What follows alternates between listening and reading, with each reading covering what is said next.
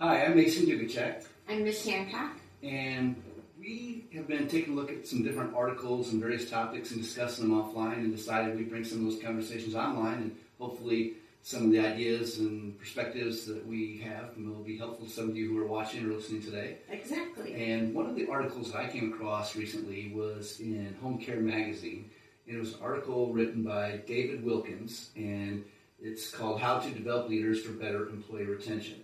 And although this article was focused on the home care industry, I thought a lot of the comments in this article were applicable across multiple industry lines, and I just thought there were some relevant things to discuss. Right. So I don't know if you had a chance to look at it, but I'll give you kind of a heads up on this, Mish. You know, what he was talking about early on is when it comes to retention, that anytime there's change in an organization, that whether it's because someone leaves or they take another position within the company, that requires that the company sources, hires and trains a new replacement, and that's expensive and it's time consuming. Right. And it's also disruptive in that it disrupts workflow.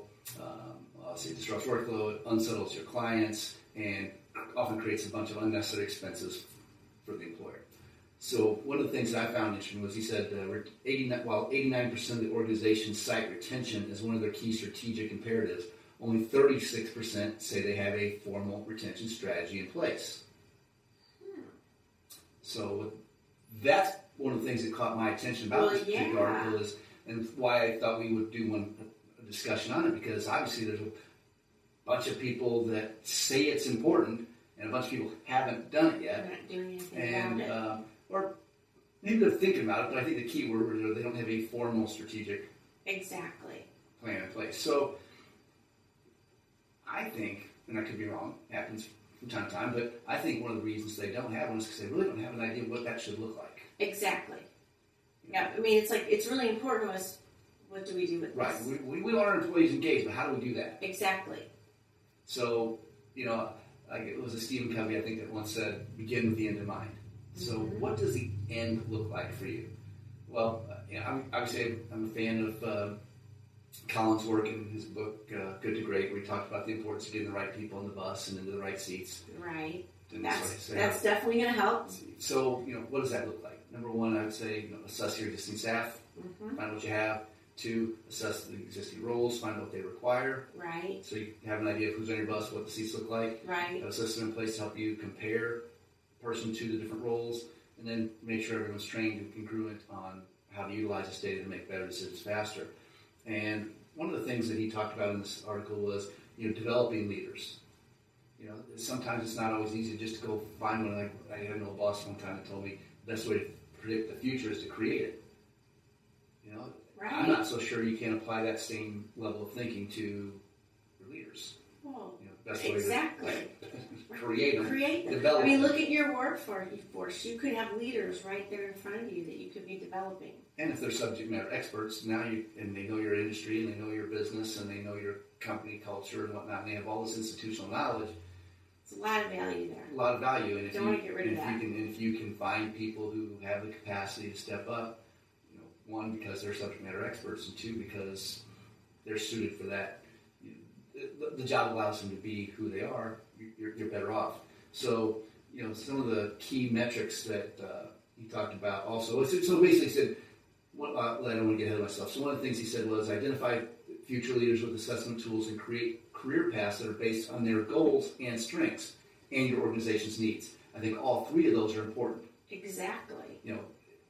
Great you have the organization's needs, but if the organization's needs are not congruent with what that person wants out of a job, then it's not going to work. It's not going to work long term. You're not well matched. Correct. So, how can you take a look at what roles someone is in now and what roles they could be in the future, making sure that, again, I really says that it's based on the individual's goals and their strengths. So it's what they want to do, what they like to do, and what they're good at. Right. And what they want to accomplish, and then also making sure that's congruent with the organization's need. So I think it's also mentioned leadership plans tailored to employees' current roles and future plans will help them attain their goals and foster retention. And I think he said a mouthful there in this article, because when you have a person and they realize, yes, I'm doing this. Let's say you work at my company. Okay. And, you're doing a good job, and that's great.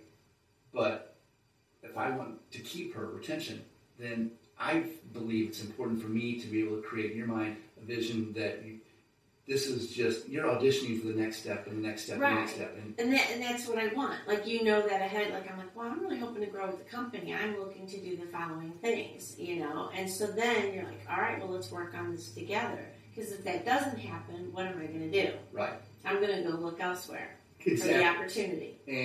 And what this allows me to do as an employer, it gives me the challenge of laying out for you, hey, look, here's the kind of career path that we think you're suited for. Exactly. And it's alignment with what you want. So I'm going to provide you with these additional roles and responsibilities and training and things to develop you so that when this next position becomes available, that you are ready for it beginning on day one. Exactly. So it's almost like I've got not to use a sports analogy, but I'm going to use a sports analogy. It's like I'm building my own farm team inside. There you go. And I'm looking ahead to the needs of the company and roles down the road and saying, how can I prepare people now who are doing a good job in their existing role, but also giving them the training, the knowledge, the expertise, the experience, and the perspectives to be able to handle the next one. Exactly. And I want to know in advance before I put you on a path, though, which is one of the things he's talking about in the assessments in this article, is that I am investing in you with an end in mind. Exactly. And that end, I already know you're a good fit for based on those three things. You match the job gives you what you want, and utilizes what you're good at. Right. So I thought that was cool. Also, talked about, in the article, he talked about how when employers invest in folks, those folks tend to feel some sense of obligation, responsibility to like, well, they're investing in me, so I want to stick around. Well, right. And that they're part of it. Yes. Yeah, so right. It's not just like, oh, you're here and we don't really care. It's like, we really do care that you're here. We find value in you, which is a big part of being human. You want people to find value in you. Sure. And we find value in you so much that we are looking at you to become a leader in our company. It's one thing for as an employer to an employee to say that, hey, you're important and we see these other roles, but to actually demonstrate it by, and one of the things this guy's talking about assessments was like, look, Mish, you're an employee. We have assessed you. We have assessed these different roles. We know what you bring to the table. We know that you're good at this stuff. We know that you like doing that stuff. And here are some roles that allow you to do what you do best and like to do most. And so when I ask you, hey, I need you to take on this project, I'm trying to give you the experience you need to prepare you so when that role opens up, we can slide you in. I'm so not it's like you're training them as well. Yes. Yes, exactly. But it's one thing for me to tell you I'm doing that, but it's another to actually do it and show you, because then you realize, wow, this is really going to happen. This is really happening. This is not lip service. No reason for me to look outside. I'm going to get to do what I want to do. I'm in the right place. And it's also sending you a message. If I say, hey, Mish, you know what? We've assessed you. We've assessed these other roles, and here's the roles we think you match for. I'm trying to demonstrate with my actions, not just my words, that I care about you as a person and what you want to do, as well as what we need from you. It's the win-win thing. It's a self-fulfilling prophecy, because when I'm telling you, hey, look, this is what the job requires. This is what makes you a solid employee. This is what makes you a skilled employee. This is what makes you a valuable employee. And look, what you want and what this job requires, it's a good match. Exactly. It's self-fulfilling prophecy. Like, you're really cut out for this type of work. Otherwise, we wouldn't be investing in these resources and tools in you, and I wouldn't be having this conversation with you. And that's the person you want to hire. You want to hire that person that you know is going to grow with your company.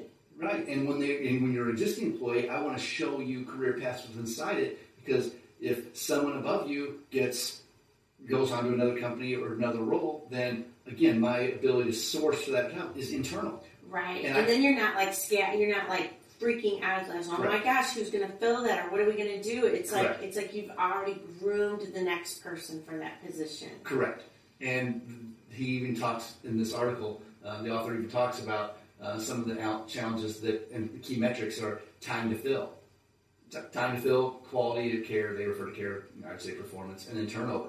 Right. Well, those are easy to measure. I mean, time to fill. How long has this position been open? Well, you know what? Here's one of the things I know. I know that if I've gone into a company and I've assessed existing staff and I've built models of what it takes to be successful based on our top performers, and I've got a system to manage that, I can go into my system and say, hey, who do I have in my system that matches this job? Right. 85 or better, or 90 or better, being an excellent fit. Not getting hung up on numbers, but the point is good fit. Right. The system pulls it up, and now all of a sudden, what used to take weeks or months now takes a matter of seconds. And I have a short list of people internally who match demands that job. So just like in sales, we want to have our sales pipeline. Yes. He talks in here about you want your talent pipeline. Yes. I mean, that's what you're doing. You're building your talent pipeline so that when you have those positions to fill, you've got people just ready to step right in there. Time to fill is minimum, and sometimes you may be able, if you do it right, you may be able to have people prepared to the point that they may actually come in and do a better job than the person that left, and that would ultimately be the goal. There you go. So, every time the company's made, you're improving. Constantly improving. Yes. So, but you need to know how to go about doing that. And, right. And I really appreciate the fact he's talking about this. Obviously, in this particular thing, he's talking home care, but in any organization, obviously, the quality care, you can go by complaints and customer service and reviews and things like that to determine whether people are doing a good job. So those metrics are easy to measure, and as is turnover. Right. So, I think that I like the way he mentioned that forward-thinking talent management leaders closely track these metrics, and they do, and they look for ways to improve them. And I've worked with a company, one particular furniture chain that reduced turnover by 50%. Wow. And their industry, that's huge. That's significant. But one of the things they said to me was, we think we can do better. They did not rest on their laurels at all. And it doesn't surprise me that they're rated as one of the most desirable employers to work for in their state. But I love the mentality. I love the fact that, yes, we cut turnover by 50%, but I think we can do better. Let's do better. Yeah, exactly. And then it wasn't only, hey, how can we do better in reducing turnover, but these other key metrics like, well, how can we increase sales and how can we improve? They look for different ways to improve. And I just think the people that are the best at what they do, business-wise, are actively... They're not resting on them. They're not resting on them. They are measuring, yeah. they are improving, they are attaching. This is not lip service for them. These companies are not the ones where it says, what was it? What was the number? 89% of organizations cite retention as one of the key strategic imperatives, but only 36% say they have a formal retention strategy in place. These are part of that 36% right. that not only have something in place, but are actively working on it and actively working to make an improvement. Well, and creating that win-win that is going to help the company grow, but also help their people grow and help them keep those valuable people on the payroll. So, and the article went on to wrap it up and just basically say, hey, to reduce time to fill, leaders employ new recruitment and marketing practices, build talent pipelines even before they have openings. Look at you go. Just they're copying your ideas. No, this is essential, critical, hard to fill positions, and that's true. Particularly, this is even what we just talked about is even more important in the critical, hard to fill positions. Yeah. And the folks in HR know how challenging this can be. A lot of times the folks that are not in HR don't realize how much time, energy, effort, and resources it takes to get a halfway qualified applicant. Exactly. And then much less get them trained and developed to the point where they can be more than competent in contributing to the bottom line. Right. So, I love these the focus on retention and just a lot of the work about getting someone to the point of being productive, especially with their internal employees, is already done. Right. Yeah. Because they already have the institutional knowledge. They already have the understanding how things work. They already have the product knowledge and subject matter experts. And if you're putting them in roles where it allows them to do what they do best and like to do most, that is... Get them on the path. That's the path. Get them on the path. So anyway, again, I want to give a shout out to Home Care Magazine and David Wilkins, who wrote this article on how to develop leaders for better employee retention. I just think that even though it was for that industry, a lot of the things that he said in this article are relevant for a lot of other industries, and I hope that anyone watching or listening benefits from this article.